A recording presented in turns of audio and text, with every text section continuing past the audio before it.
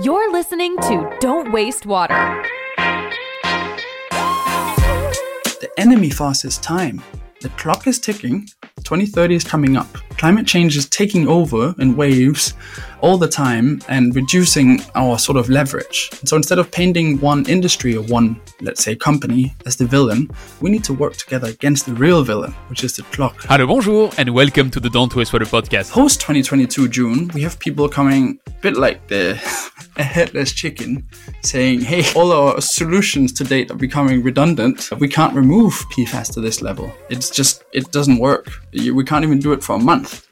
And so in that, it feels more like firefighting. We're saying, okay, let's talk about where you can fit in our waiting list for installations. I'm your host, Antoine Walter, and in today's episode, I'm excited to welcome back Henrik Hagemann as my guest. We know PFAS is essential for making stuff. It's a super chemistry. You can use it to make mRNA vaccines, to make semiconductors for EV cars, and for the semiconductors in your phones. Henrik is the CEO and co-founder of Pure Affinity. Compared to 2016, the EPA went out June 15 and said PFOA is 17,000 times more toxic than they thought. And that's 100,000 times more toxic than they thought in 2009. Pure Affinity is a green tech company that designs smart materials for environmental applications. And as you may have discovered by season 4, episode 1, they strive to solve the daunting PFAS/forever chemicals challenge we face.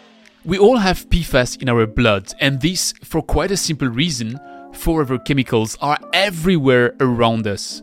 For the better, and let's face it, often the worse, we use PFAS in so many parts of our daily lives that it would be almost impossible to ban them. This wouldn't be much of a problem if they weren't that toxic. I know. Thank you, Captain Obvious. Yet, PFAS also confronts the water sector with a complex equation to solve. On the one hand, we'd like to protect everyone from toxic substances, and with the advancement of technology, we can. But on the other hand, doing so is still prohibitively expensive today if we were to do it on a large scale. Sure, promising new ways might change the name of the game. We've, for instance, discussed on that microphone how supercritical water oxidation could eliminate PFAS, and everything else theoretically in an even energy-positive fashion. But we're still far from the large scale today. Let's pause here for a second and apply some advice we heard here a while ago from Claudia Winkler and Alice Schmidt. Let's zoom out before we zoom in. We need PFAS in so many of the products we use, so we produce PFAS. And then we realize more and more how dangerous they are, so we destroy PFAS. And the cycle goes on. Don't you think there may be a better way? Well, that's what we'll explore today with Henrik, and he'll do that much better than me, so I won't spoil you with what he explains so well. I'll let you buckle up for a fascinating 360-degree update on PFAS, where we discuss regulations, recycling, new treatments and their limits, perspectives, and even Erin Brockovich. And remember, if you like what you hear, please share that episode around you. Send it to a friend, a colleague, or your LinkedIn network. Come on, do it, and I'll meet you on the other side. You're listening to Don't Waste Water, the podcast that helps water professionals to improve their wastewater treatment, optimize their operation costs, and keep up with the latest market trends. This podcast is brought to you by GF Piping Systems. As a leading supplier of piping systems made of plastics and metal, GF Piping Systems is the global expert for the safe and reliable transportation of water, chemicals, and gas. For more information, visit gfps.com. Hi, Henrik. Welcome back to the show. Hi, Antoine. Good to see you. I'm really looking forward to having that discussion with you because you are the best expert I know about PFAS. There's a lot that moved in that PFAS scene, and I think you've been involved in some of these moves. So there's really a lot on our plate for today. And I'd like to start by just refreshing everyone on what Pure Affinity, your company, has been doing since the last time you were on that microphone, which was by season 4 of this podcast. We're now by season 7. And if I'm right, you got a grant from £1.5 million, which you probably used to make some clever stuff. And I was wondering, what's that stuff about? So you're stepping right into it, which I love about you, Antoine. The grant was really focused on something called transforming foundational industries. It's jargon, but basically it's telling the sort of UK ecosystem that we need to help the manufacturing industry, the manufacturing sector, get onto the net zero path without adding a massive burden of like additional greenhouse gas emissions from going on to remove some of the things, for example, from their wastewater, improving their processes. And so we had 5 investor partners across the UK selected for this program. One of those 5 was Heritage Group Ventures. So it's the only US-based investor partner. I think they had something like 300 people up for the application. And Heritage Group Ventures is our existing investor. So they were basically saying, hey, we're sort of doing this for you. We think there could be a really good fit. And from the Innovate UK side, we kept getting these requests about, okay, we know PFAS is essential for making stuff. It's a super chemistry. You can use it to make mRNA vaccines, to make semiconductors for EV cars, and for the semiconductors in your phones. And believe it or not, we still do some manufacturing in the UK. We have some flexible, cool logistics, for example, semiconductors, which is going on here. And so we basically set out to remove PFAS from manufacturing plants that use it within their manufacturing, so it doesn't end up in the final product, but doing it without adding a massive greenhouse gas footprint. So for the 18 months program, which we started in January, we basically wanted to, one, demonstrate that you can save carbon footprint by using a sustainable production method. So we've now got some initial data, preliminary life cycle assessment, to say something like 60% reduction in CO2 emissions by using a sustainable material like ours rather than activated carbon or ion exchange. And then the other key thing here is we're trying to really rethink the unit economics of PFAS. In news right now, we're hearing a lot about the American Wastewater Works saying the price of PFAS removal is 100-fold higher with these new concentrations. What are we going to do? And rather than accepting the status quo, which is basically like you and I know that it will be prohibitively expensive for the bulk of utility, for the bulk of treatment suppliers to introduce it if we just use the same technologies. And so we're trying to do what SpaceX did for rockets. They basically reuse rockets across several cycles as their main innovation. That's the feature which drives down the cost. And I see, from a bottom-up perspective, a massive benefit from reusing PFAS-targeted adsorbents. The grant, the 18-month project there, is focused on getting industrially relevant, regenerable adsorbents. We've developed this for groundwater remediation, for drinking water before, but we all know that the water spec is very different for industrial water. It is not usually as sort of neat and simple as a groundwater source. And so the grant is focused on taking that to the next level and really working with the foundational manufacturing industries. You said 18 months. When will you be done with that part of the program?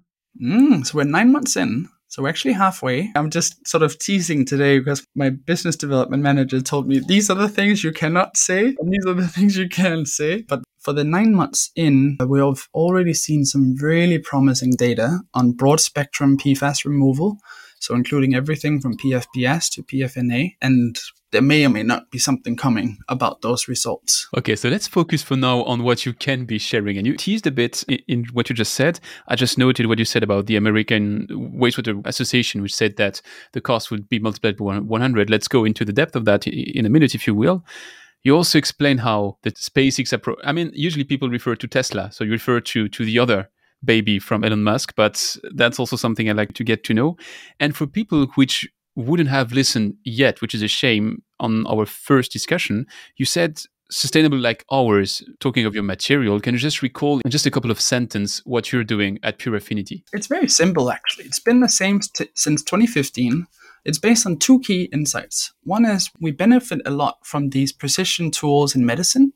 We have biomarkers detection, we can do therapeutics, we can capture things that are cancer related very elegantly. We were part of this very big science competition. At the time, it was the world's largest synthetic biology competition. And we basically presented this early thesis to have a targeted material, cellulose-based, which can have specific small binding motifs. So they can be peptides, they can be peptide mimics, they can be proteins that basically target these specific contaminants with an adsorption and ion exchange binding mechanism. So it's all to say, if you can have a precision material, you can get benefits of higher throughput. That was one. And then the second thesis was, we went and talked to the customers, so the real wastewater users, and they all just kept asking us, what are you going to do with this when you've captured PFAS, when you've captured X thing? That's the real issue. How do you do full disposal? And so we developed a safe engineered end-of-life approach, where we basically engineer the material to be reusable. It's a regeneration step which doesn't require a solvent or an alcohol. So it's a more environmentally friendly regeneration step. And then we're trying to prove that in the next generation of products as a way to drive down the cost, the unit cost. So Purfinity is basically a material development company. We have a predictive capability to respond to regulations. We're always monitoring what's coming next. Is it going to be 4,000 PFAS species? Wow, that's a great broad suite. We can use our predictive material development capability to address those. So I think last time we discussed, I called them Pac-Man, which was my oversimplification of it. So if you want to hear me rant about Pac-Man, that's back in season 4. I noted some new keywords in what you said, the safe engineered end of life, because the no solvent, no alcohol is probably something we want to discuss as well in a minute in the deep dive. But right before, I'd like to come to the genesis of that sequel, which was you contacted me end of August and said, hey, have you seen what just happened about PFAS? And I have to be honest, at that time, I had not seen all of that.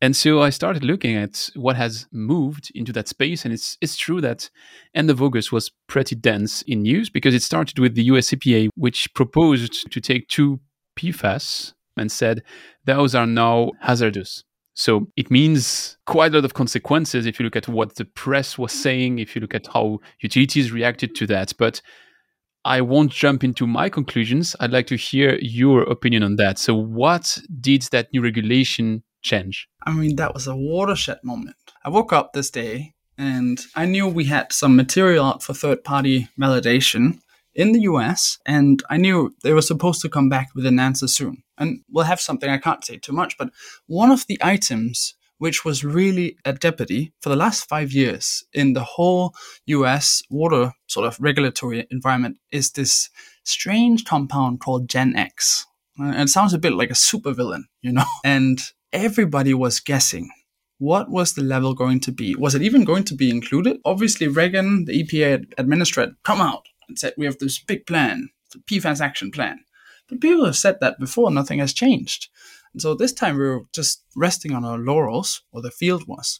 But one of the things we were testing this material for, that we had shipped out, was Gen X. And so on the same morning, you just imagine me waking up. One, I get data in to show we have like significantly improved Gen X removal with this new adsorbent. And 2, the same day, I read the news, which are very hard to fathom from the EPA. Basically, they've included PFAS species called Gen X in the new regulations, but beyond that, they have changed the stringency level significantly, blowing everything out of the water. No pun intended. So what they've done is, compared to 2016, the EPA went out June 15th and said PFOA is 17,000 times more toxic than they thought. And that's 100,000 times more toxic than they thought in 2009. So not only is this a watershed moment for PFAS, it's the biggest change we've seen in the last 6 years for any contaminant in water. Obviously, that's sort of mind-boggling as it is. I sort of try to bring this to life with my team, but it just means we have to introduce a whole new word to PFAS. Before we knew about trillion, well, you feel like you know about trillion. Now we have to talk about the Q. What's the Q? It's a quadrillion. Parts per quadrillion concentrations. Yeah, it's massive. So it's 4 parts per quadrillion for P4. It's 20 parts per quadrillion for PFOS. Basically, they're saying this is not safe at any level. But it's a big deal. The EWG was just saying 1 part per trillion as a safe level. This is an order of magnitude beyond that. And so it's completely unheard of that the regulator, even though it's just a health advisory level, is more stringent than this sort of action body who has been advocating for PFAS for years. But the big news, basically, when I was sitting there was, what? They've included Gen X? they've included at 10 parts per trillion. Mind you, this is something that in North Carolina, because of their spill at Cape River, they've had 900 parts per trillion in the drinking water for years because GenX was supposed to be safe. And so this could be a really significant driver. And it's short chain, which is also a new thing. Let me just try to get that one. So you mean that GenX was at 900 parts per trillion, arguably safely in drinking water so far in North Carolina, and now the recommendation from the EPA is 10 parts per trillion. So basically you have to divide it by 90. Yeah, which is, obviously we can talk about this, but there are some of these overlooked communities where certain PFAS species have been making their way through existing treatment works. And people would be like, oh, it's okay, the carbon doesn't remove short chain like GenX because they're safe. The only reason we thought they were safe is because we hadn't studied them yet. And so going back to our previous conversation, when I sat with my team in 2016 and we saw the lawsuit settlement for DuPont, this big plant, we said, but hey, it's the carbon fluoride bond, this super chemistry, which is introducing the risk of toxicity. And so we just gambled. We said, I think all of them are going to be regulated and we're going to be developing an adsorbent platform for all of them. But it was a big risk, honestly. We didn't know if they were going to be regulated. So I think that was a huge deal. And I talked to some of the people who provide current solutions, and they're sort of asking, what happens to our carbon now? Like, is it not going to be able to remove GenX to 10 parts per trillion? Because it was never engineered to do that. It's in that strange sweet spot in between ion exchange, which is super, like it's ions, like super short chain. Ion exchange can usually do. And then very long chain, which usually activated carbon can do somewhat. But in between that, we have the sort of GenX equivalent. And the EPA moving into that space is a sort of hot potato. But what are the consequences for the utilities? Because when we discussed about the DuPont case, the case at the time was you're a big industrial and you're releasing PFAS, you have a liability. So you have to deal with your liability. And if I got it right, now at those levels, every single small utility could enter into that liability sphere, because if now the other ones which are supplying water, which is above those thresholds, they could be held responsible for something which is potentially a hazard. Is it that straightforward? You're touching exactly on where the pain point is. How can we, like with the Superfund approach, where EPA lawyers are pushing for the polluter to pay, the polluter pays principle, how can we put any burden on the wastewater utility or the water utilities to handle PFAS? None of those have introduced it. They haven't benefited from the profits of, let's say, doing Scotchgard or Gore-Tex or Teflon products. There's been significant revenue driven through some of these big industrial conglomerates. And so what it means is it becomes a bit tricky. It's a sort of political hot potato right now with the American wastewater works stepping into it. To the kudos of the US ecosystem, the Superfund has moved as well. The Superfund is moving, looking at PFAS, and they're saying, okay, this could become a designated hazardous substance, where you and I both know. We should just maybe explain what the Superfund is. So that is one part of the Biden infrastructure bill, but which is dedicated to PFAS with a 1 billion pocket, which could go up to 5 billion pockets in the future, and which was meant to be supporting the smaller communities, smaller utilities to treat out their PFAS. You have some really good advocate groups in the US. Like, let's say you have the Erin Brockovich writing about this and supporting some of those small groups. But it is still a massive undertaking. I think often it's easy to forget what the US infrastructure actually looks like for water treatment. Like, there's 35 million Americans that receive their tap water from privately owned for-profit utilities. And we just sort of forget about some of these things. The other part is 10% of the US population have private wells. How are they going to install solutions to remove PFAS when there is a lack of guidance? You have the EWG, you go onto the website. Right now, the EWG is mostly advising for the old NSF standard, which is just PFOS and PFOA. And so right now, things are shifting. It's like, oh, the NSF is changing the NSF standard to include this broad spectrum removal. That's going to mean a massive impact for the consumer. They're going to have to learn about these new things. And honestly, with the issues we have going on, like many of these people, they don't want to learn about water treatment. I think it's in your podcast name. Don't waste water. Like, people don't want to know about safe water. They just want it to be there. They just want it to be something that's provided. But to get the full consequences of that step change, I've read articles about small utilities that said, we were already debating if we have to stay in the business as a utility, don't we maybe need to transfer into a bigger body to consolidate, to have a broader aspect, and maybe on that consolidated bigger scale, maybe we can afford to have someone who looks specifically into PFAS, and then we are safe, or we cover the risk, or at least we mitigate the risk. And there are even some utilities which already went further and said, that's it, we are consolidating. I've seen articles in the Boston area, some others in the Midwest. And the American water scene is quite special. It's not the UK with its 13 utilities. It's really, there's 90,000 utilities on the scale of the country. So that could be also a step change when it comes to this geography or topography of those utilities. Does this EPA change on PFAS really have the potential to just turn the sector on its head? It's such a big area, the utilities alone. And I'm happy to say I'm not the expert. You have the sort of George Hawkins, former DC Water, go out and talk about how to consolidate things or how to do it better. And they're trying to do this sort of cooperative approach where they try and bring in different stakeholders, different water utilities to really support one another. Like, you're often going through the same questions and the same optimization pieces. I think that's something which would be powerful. I'm happy to say I'm not an expert on that. I think they will take a village to address many of these things. And I think it's going to take a while. Let's say, as an example, American Water or DC Water, they take a new PFAS treatment technology. They need to go through 12, 18 months of testing before they can then put a business case forward. And that business case can get possibly approved or need some minor corrections. That takes a while. So I think, honestly, it's probably going to take 2-3 years. This is me crystal ball gazing. So it's guesswork, right? But 2-3 years before the utility sector really could have, let's say, an alternative technology to putting in a sort of firefighting reverse osmosis plant, or an ion exchange and a GAC, where you just concentrate the liability and it goes to a landfill leachate. It's not just the cost which is going up. If we're going to be removing PFAS to this higher level, there's an infrastructure bottleneck. We do not, in the US, have any new permits, environmental permits, that have been approved for PFAS destruction for these plasma incinerators since the 1980s. That came in through the sort of environmental initiative from Barack Obama administration.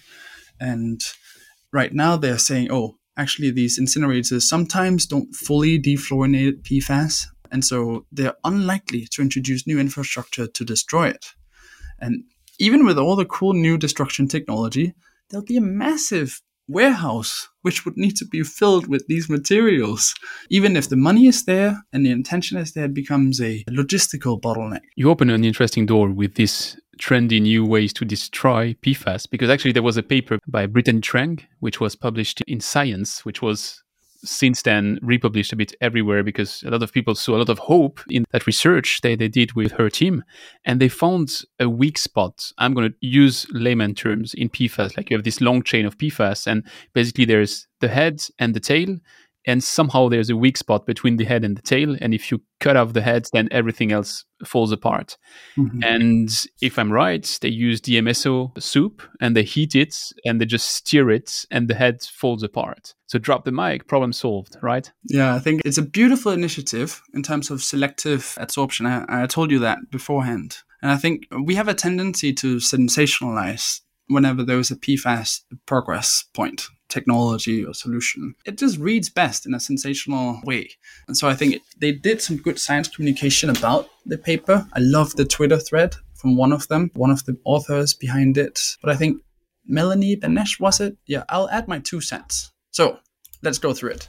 One, you're right. It is exploiting this weakness. And so ultimately it's going to benefit selective adsorbents, which can provide a soup of PFAS, which could go into the DMSO destruction path.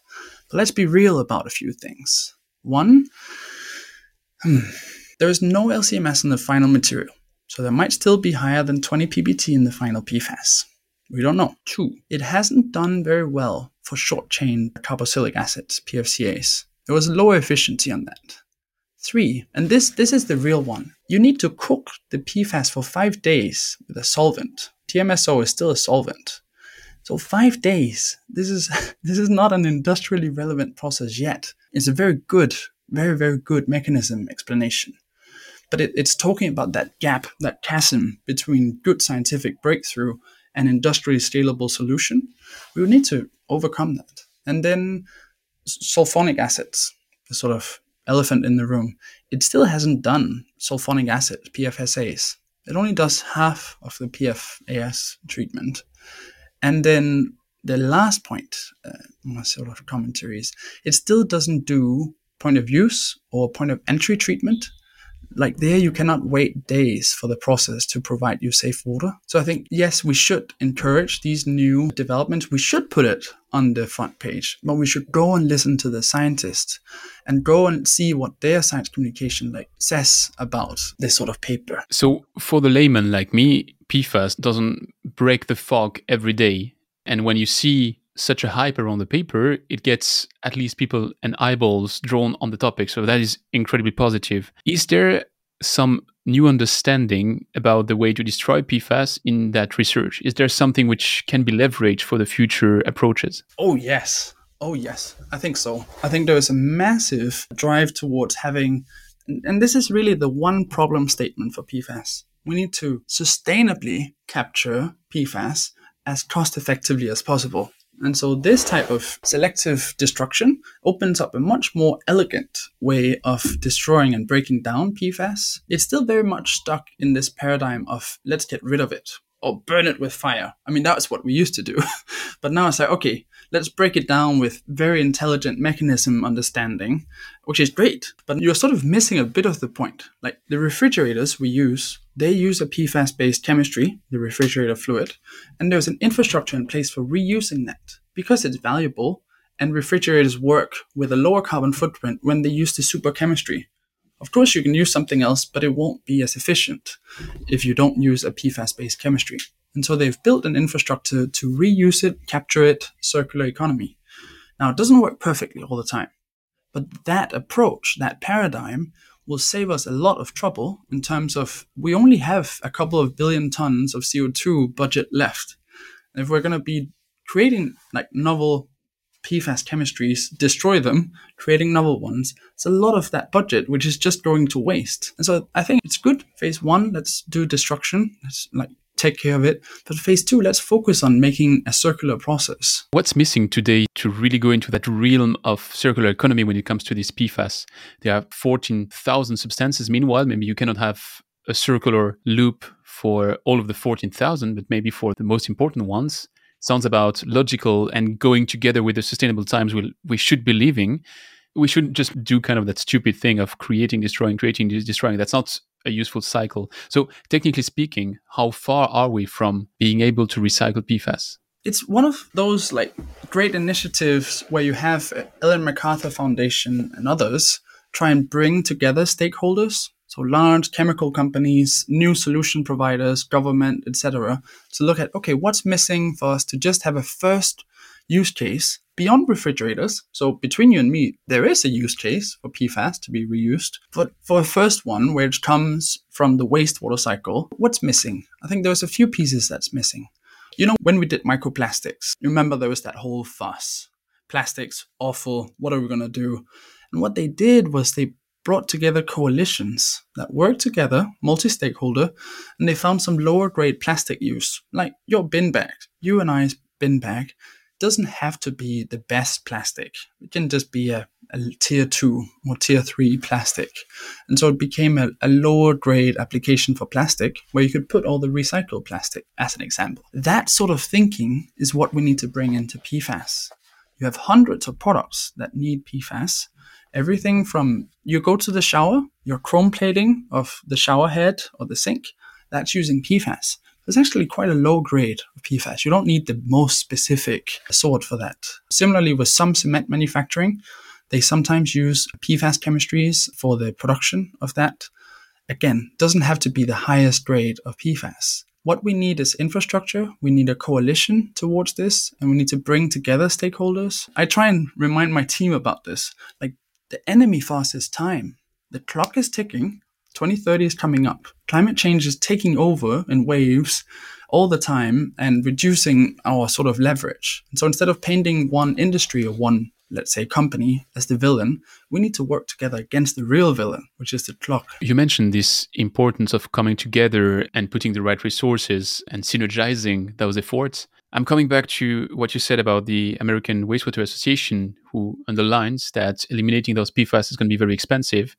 Is that the kind of awakening that you need to see everywhere, that we say, wait, just saying it's dangerous and destroying PFAS isn't going to be the sustainable solution because no one wants to pay for that? Yeah, I think it helps in one way. It helps to say it would be too expensive to use existing PFAS treatment technologies. It would cost us $370 billion just for PFAS. It makes no sense. I think then it's a question of the so what. Try not to end up in like doom scrolling where you just read about all the wildfires. You want to then say, okay, what tools do we have? What first principles can we apply that will change this? One could be this sort of new selective destruction method. That could be part of the toolbox. So could be a circular destruction method. So you have the supercritical water oxidation, like Aqua Arden 374 water, where basically they fully defluorinate the bond, and they break it down into fluoride, carbon, some water. You probably use some of the gas, and it can, with a heat recovery pump, pay off some of its high energy consumption. Those tools, alongside obviously like capture and concentrate steps that probably you want to reuse to save cost, that we can bring together. We're not trying to stir up more attention on PFAS. We're trying to use that, funnel it in to get some action, to get some jealousy cases going. It is still a challenge to get everyone to understand what we're discussing, because when you bring up PFAS, in the US, it's the EPA communication. In Europe, it's going to be the REACH approach. For really the man in the street, where I would say I belong on that topic, it's really, you do know that there are thousands or hundreds, thousands even with REACH of those substances, and you're like, oh, bad chemical industry, let's destroy everything. So I think it's important to convey that message that PFAS is in our daily lives, it's in our blood, that's what we know, but it's also a positive things. You mentioned the shower, we have it in a lot of objects, and then you can debate, is it the right thing or not to use it? But if already we are accustomed to use it, maybe it's about bringing this element of resource recovery to make it more sustainable. Where I'm heading with that is that I've seen also in that list of regulations from the EPA that they listed 12 PFAS that they want to remove as authorized substances, so would be forbidden. And when you read that, it's like, okay, 12 out of 4,000, and so what? Plus, when you read the announcement, they also mentioned that those 12 substances are not in use anymore anyways. So I just don't get it. What's the message when you share these kind of things, like those 12 are out of the game? Okay. And what should I, as a layman, understand? If I could give you the layman, like I'll meet you on the street explanation, I would say there's a big diamond. Imagine this big iceberg. And at the very tip of it, we have poking out of the water, maybe 2 out of 5,000. If you go just below that water, you have 12. They're just surfacing out of this large ocean. And those 12 are the ones, these forever chemicals, which enable our modern industry, that have just poked out onto the EPA radar. If you look underneath this, there's 5,000, there's 12,000 species. And these are not things we can easily get rid of. They have super properties that enable us to make vaccines. So they're used in mRNA vaccine manufacturing. They make EV chips, so you can't have a sustainable car without using PFAS. And spacesuits. We can't go to space without a PFAS-based chemistry. And so the impact, the so what, is basically EPA is doing good stuff here, but they're missing a bit of what the Europeans have actually paid attention to already. So this is where it gets a bit of tension going. The Europeans at the European Commission very bravely went out and said, this needs to be treated like a class.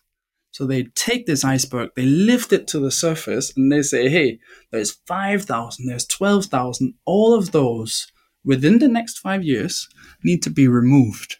Otherwise, it will not be classified as safe. And what they said, and they recognized, is we're missing tools. So they said we need good analytical techniques for broad detection of PFAS, we need something called oxidizable precursors, which is jargon, basically something that's broad spectrum, looking at all the PFAS, all of these little bonds between carbon and fluoride. That move was courageous, and they enacted it into law in 2021. Is the US going to move on that? I mean, there are lots of finger pointing towards maybe they should. I think already starting with 12, you're going to see a big shift. And for better or worse, it's only the beginning. So I like to say it's a brewing storm. There's still more to come, even though it feels like, holy cow, this is the peak of the PFAS hype cycle. Actually, there is more to come. That's maybe the peak of the PFAS hype cycle in the US, but what about Europe? You mentioned how Europe is forward-looking when it comes to PFAS. If you had to synthesize it in a couple of sentences, what makes that European approach so special? It's very simple. We have 20 PFAS species in the 2020 Water Framework Directive, which have been identified as needing regulation. So those 20 PFAS species, they are basically coming into law over the next 3 years. Then what they say is by 2025, they want the whole class of PFAS species to be detectable. Probably they're going to use total oxidizable precursor assay, TOPA, or total organic fluorine for detection. When I talk to the EPAs and the local sort of jurisdictions within the EU, it sounds like TOPA is the front runner right now, or top assay, whatever you want to call it. Now, the real question for me is, when is it going to have teeth? So you and I, having been in the water space for a while, we know that there's a lot of bodies of water within Europe which are actually not classified as safe right now.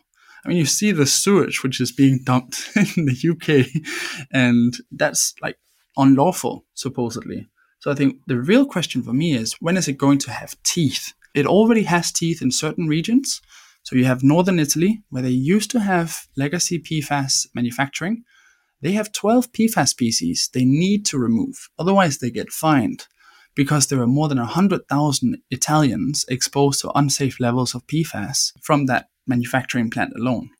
And so I think it's going to be fragmented. Even though the EU tries to make it like a class and tries to make it unified, it's going to be individual states within countries that are going to be the front runners. So that means you're probably in a good space and in a good spot with your company. And you've mentioned how some of the technologies which we have been discussing are not yet to this industrialization level. So I'd like to understand a bit how Pure Affinity developed as well. You mentioned how you're in that space since 2015. I've seen that you've hired a production director, and that sounds to me like a step forward in your industrialization process. Are you still a research company, or are you now a real industrial company? It's why I wanted to talk to you. There's still more to come, but beforehand we were bottlenecked by R&D. So we had these 4 different assets for PFAS treatment, but we were bottlenecked by getting this first efficacy data from a third party. It's a bit like when you develop a vaccine. You can only say so much about your own data in-house. You need a third party to say, okay, has this efficacy level to this success criteria? And so where we've gotten to now in the last 2 months for our front runner asset, we basically got third-party validation, which may or may not be the sort of news that could be coming in the next couple of weeks from our side. But it's focused on broad spectrum PFAS removal. So it's not just one site, but actually 3 different sites we have been testing with in the US, coming back and saying, okay, the performance you have for PFAS is what they would classify to the new NSF 53 regulations. So their broad spectrum, short chain and long chain, is best in class for the materials they have tested. And they've tested lots at these sites.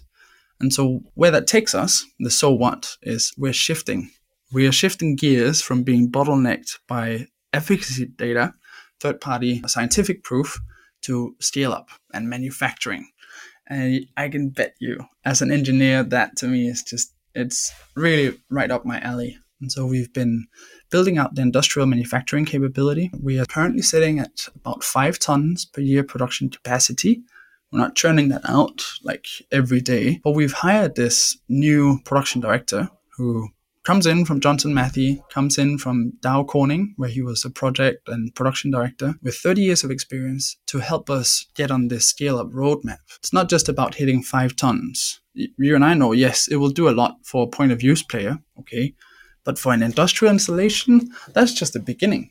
you would ask for 5 tons for a small plant. And so we're executing now on a new roadmap, which is getting us to beyond 100 tons of production capacity. And that is really going to enable us to start addressing just some of these front runners issue with PFAS, where it's already regulated, they already have solutions, they're trying to get more sustainable, or they're trying to respond to the new stringency levels. It's not just about 2 PFAS species, it might be about 12.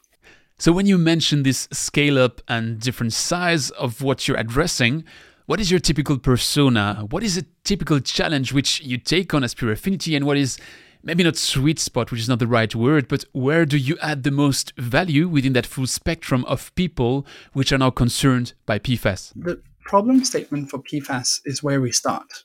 So we spend a lot of effort actually just sitting and listening to possible personas.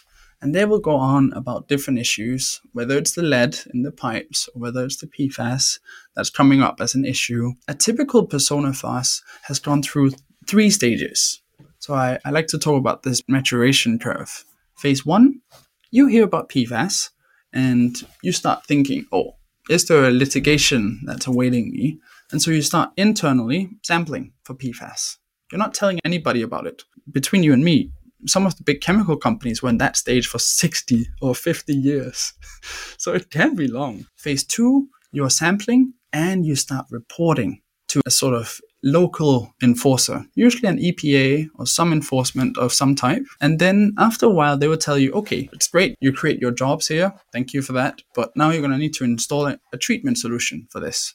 So stage 3, which is our sweet spot, they have been sampling, they have been told to do something, and they have a treatment train for PFAS. Usually they would install a sand filter, a GAC, an ion exchange, and then they would take care of the old regulations of PFAS. So our persona is at that stage. They come and say, oh, actually, my ESG is not very good because every month, for some of these plants, every month, they're replacing the GAC. They're getting a new tank because they have stringent broad spectrum requirements. And 2, they are concerned about what the cost of that. So if we're going to be removing to the new regulations, I'm going to need 3 times more tanks, maybe 5 times more tanks. So it's more of a sort of capital footprint issue rather than whether there is a budget. So at that point, we listen, we try and learn in a consultative way what the issues are. We're not trying to sell a component for a solution. We're trying to understand what the sort of solution should look like. And then in our case, sometimes you can replace one of the tanks where they might have had ion exchange with something like our adsorbent, or sometimes both. And then it's basically providing a total TOTEX solution, which is more cost effective for responding to the new PFAS regulations. That's a typical persona pre-2022 June. Post-2022 June, we have people coming a bit like a headless chicken, saying, hey, all our solutions to date are becoming redundant. We can't remove PFAS to this level. It doesn't work. We can't even do it for a month. And so in that, it feels more like firefighting. We're saying, okay, let's talk about where you can fit in our waiting list for installations, and let's evaluate. Sometimes they have 12, which is the most cost-effective way to remove it. Sometimes they would have 12 media just to remove PFAS, which is nuts. This is in Australia, which is like a front runner. But imagine that, 12 vessels with different adsorbent media just to do PFAS treatment. And sometimes it's simplification. So the engineer in me loves to reduce complexity, fewer tanks, and then, you have the chemical industry where they would like to reduce their carbon footprint because the overall group is asking them to have a lower carbon footprint. Show me your net zero plant. And they sit there as the sort of plant manager. And they're like, I still need to remove PFAS. So for them, it's about regeneration. That's what's driving the conversation. And what's your business approach for those people? You said you're in for the TOTEX. You're not in for selling the medium, but you still have to sell something. So do you sell the medium to an EPC, which integrates it into those tanks? Or do you retrofit the existing tanks and then it's directly a discussion with the end user? Or what's your business approach? Pure Affinity is entering this fun stage of going to market. We like to partner with organizations. So we would partner with a R&D collaborative partner where basically they might work like an EPC. And we then look at which sites could benefit from having a more high throughput PFAS treatment solution. And then if it fits, we would do some third-party validation. And then following that, we would basically be providing a solution with this EPC or local partner. As you know, it's very fragmented for water treatment. So one state in the US will have a local plumber who does all the installations. One country in Europe will have a local startup who does most of the installations. It really varies. And so we're trying to have the most impact by partnering with organizations. As a company, we have this big moonshot to provide 1 billion people with PFAS safe water by 2030. And there's no way we can touch all those lives by doing the installations ourselves. Do you also have a roadmap towards 2030 to reach those 1 billion? And are you on track? Yes, we have a roadmap towards reaching 1 billion. What's beautiful about this thing is if you install at a very high throughput industrial treatment works, touch hundreds of thousands of lives without going to any of their households. You don't need to see them or look them in the eye to benefit. And it's what I find so empowering about the water field. There are all these people who might be indirectly benefiting from the new solutions, and they don't need to know about us. We can just sit there in the background, walk on the street with a big smile on your face because you've touched their health cost, but they won't know it. And so sitting in that data layer and in that tech infrastructure for PFAS removal is a big part of our roadmap. We're obviously lucky to have investors that think about that long term. So it's Heritage Group is one, but also Kindred Capital and Verve Partners. Some of those, they take a much longer view, but they want to see the impact from the sort of new groundbreaking scientific breakthrough. So you mentioned your crystal ball at the beginning of that discussion. And if you look now in that crystal ball, what's happening in the next 2 years for PFAS in general and for Pure Affinity in particular? What do you see? What are your predictions? Yeah, it's so interesting what's in the next 2 years alone. So in the next 2 years, and we're seeing it right now on the ground, there's this saying, it's like slowly, then all at once. And I think that's what the cracks are starting to show for PFAS, first of all, but also for the sort of legacy infrastructure, the water infrastructure, which is really like, it is starting to flow through. So you have Jackson, Mississippi right now, 100,000 people, they're queuing to get water. They're still under this sort of boil water instruction. And those might seem like cracks right now. But as you start adding those up, I think there's a real risk of possible civil unrest around water security, whether that's in the US or other countries. That's something that's sort of keeping me up at night. And like, that's the real enemy for this field. What's in the next 2 years for Pure Affinity? For us, it's about scaling up to meet this challenge. So if things go well, we will meet in a year's time, hopefully before, and hopefully in Singapore, where we will say, okay, we're now turning out 100 tons of material a year, 200 tons of material a year, and that's directly impacting these people in terms of removing and eliminating PFAS. So it's going from being an R&D company to being a commercially facing entity with real production. That would be a massive shift. The field itself is going to be going very bumpy, I think. We have in the next 3 months a supposed plan from the EPA about PFAS. It's not going to be a linear path.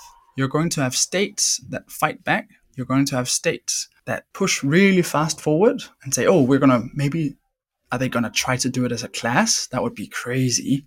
And then, we see one another, Antoine, and I think we will both be retired before there are some of the states in the US that will do anything else than PFOS and PFOA. They'll just be doing the long chain.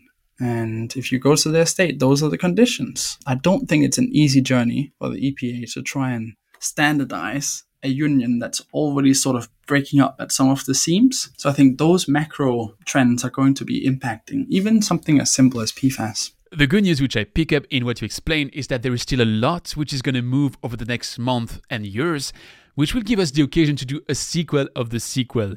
And if it's as fascinating as that one, I'm looking forward to that sequel of the sequel. So, Henrik, it's been a pleasure to explore that field again with you today. And if that's fine with you, I'd like to round that off with a new set of rapid-fire questions, which is not exactly the same than the one you had last time. Nice. Yeah, that sounds great. I love the rapid fire.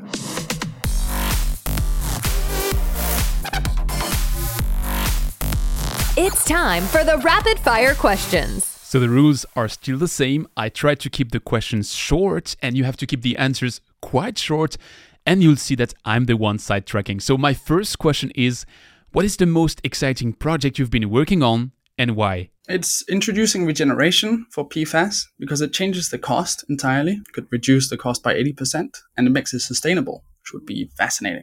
Can you name one thing that you've learned the hard way? Oh, yes, I definitely can.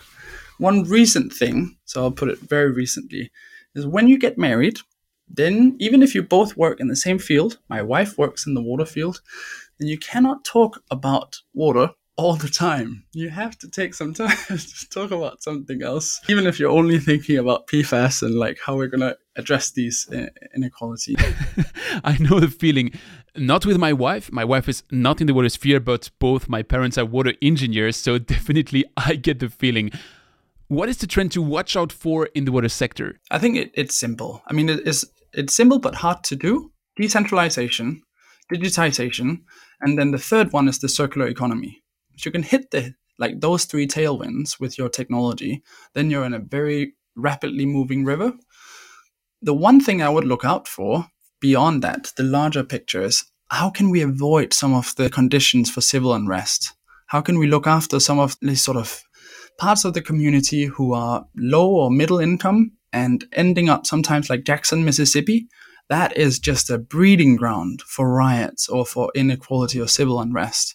And that is not what we need as a society or as a field. Hard to switch to the next one after this one, but that's the rule of the rapid fire question, so I have to swipe.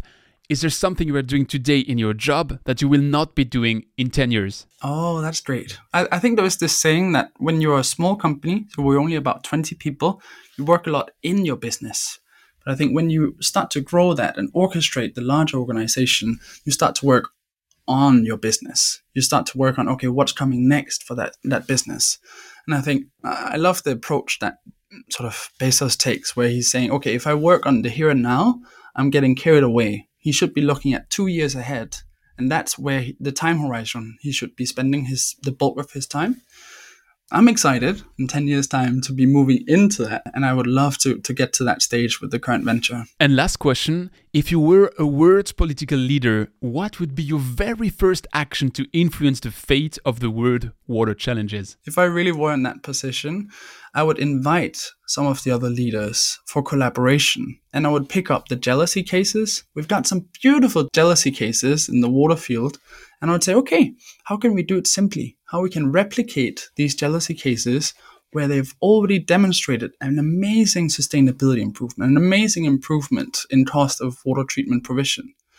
And then I would work together. Well, Henrik, it's been a pleasure to discuss with you over this hour. Is there an elephant in the PFAS room that we have missed today? It's a very good question. I think there is an elephant we're missing. So we have community groups like, let's say, Erin Brockovich, who are paying a lot of attention to this. She wrote a book about it. How do we sort of make these disparate groups meet up without it being confrontational, without it being about this community is currently getting screwed because there is a discharge of a chemical? How can we meet up without that needing to be the occasion?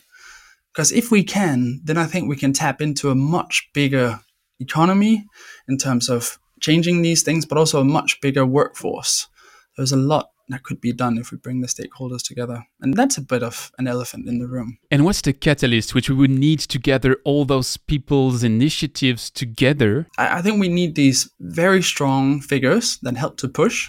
You have Erin as one, but who's pushing from the industrial side? Who's the Erin equivalent from the industrial side or from the utility side? I mean, I mentioned George today, George Hawkins, like he's doing stuff, but we need someone as passionate as Erin. She's not getting paid to do it, but if she could meet with the equivalent from these other sectors, then I think we could do more. Well, then it sounds like something we have to advocate for, watch for, and probably participate in. So if anyone listening to that feels like the passion and the grit to take over that torch, I'd be happy to redirect those people to you and maybe to start a movement. Where shall I redirect them the best? The best would be to just reach out to me. I'm henrik@pureaffinity.com. If you've listened this far, you've done well. It's like there's a lot of complexity. The other one is to contact us as a company. We are really keen to learn from people as well as to engage. It's not just about like being a part of a solution. It's about addressing the problem statement. So yeah, email, contact on website and Twitter as well. I'm also on LinkedIn. Feel free to add me. Awesome. Like always, all those links will be in the show notes. Henrik, it was a renewed pleasure to have you on that microphone. I'm looking forward to the sequel of the sequel, which shall happen at some time in the future. And thanks. Yeah, thanks a lot. And talk to you soon. Thanks so much, Anton. Thanks for listening to Don't Waste Water. This podcast was brought to you by GF Piping Systems. Loved this episode? Head over to Apple Podcasts to subscribe, rate, and leave a review. See you next time.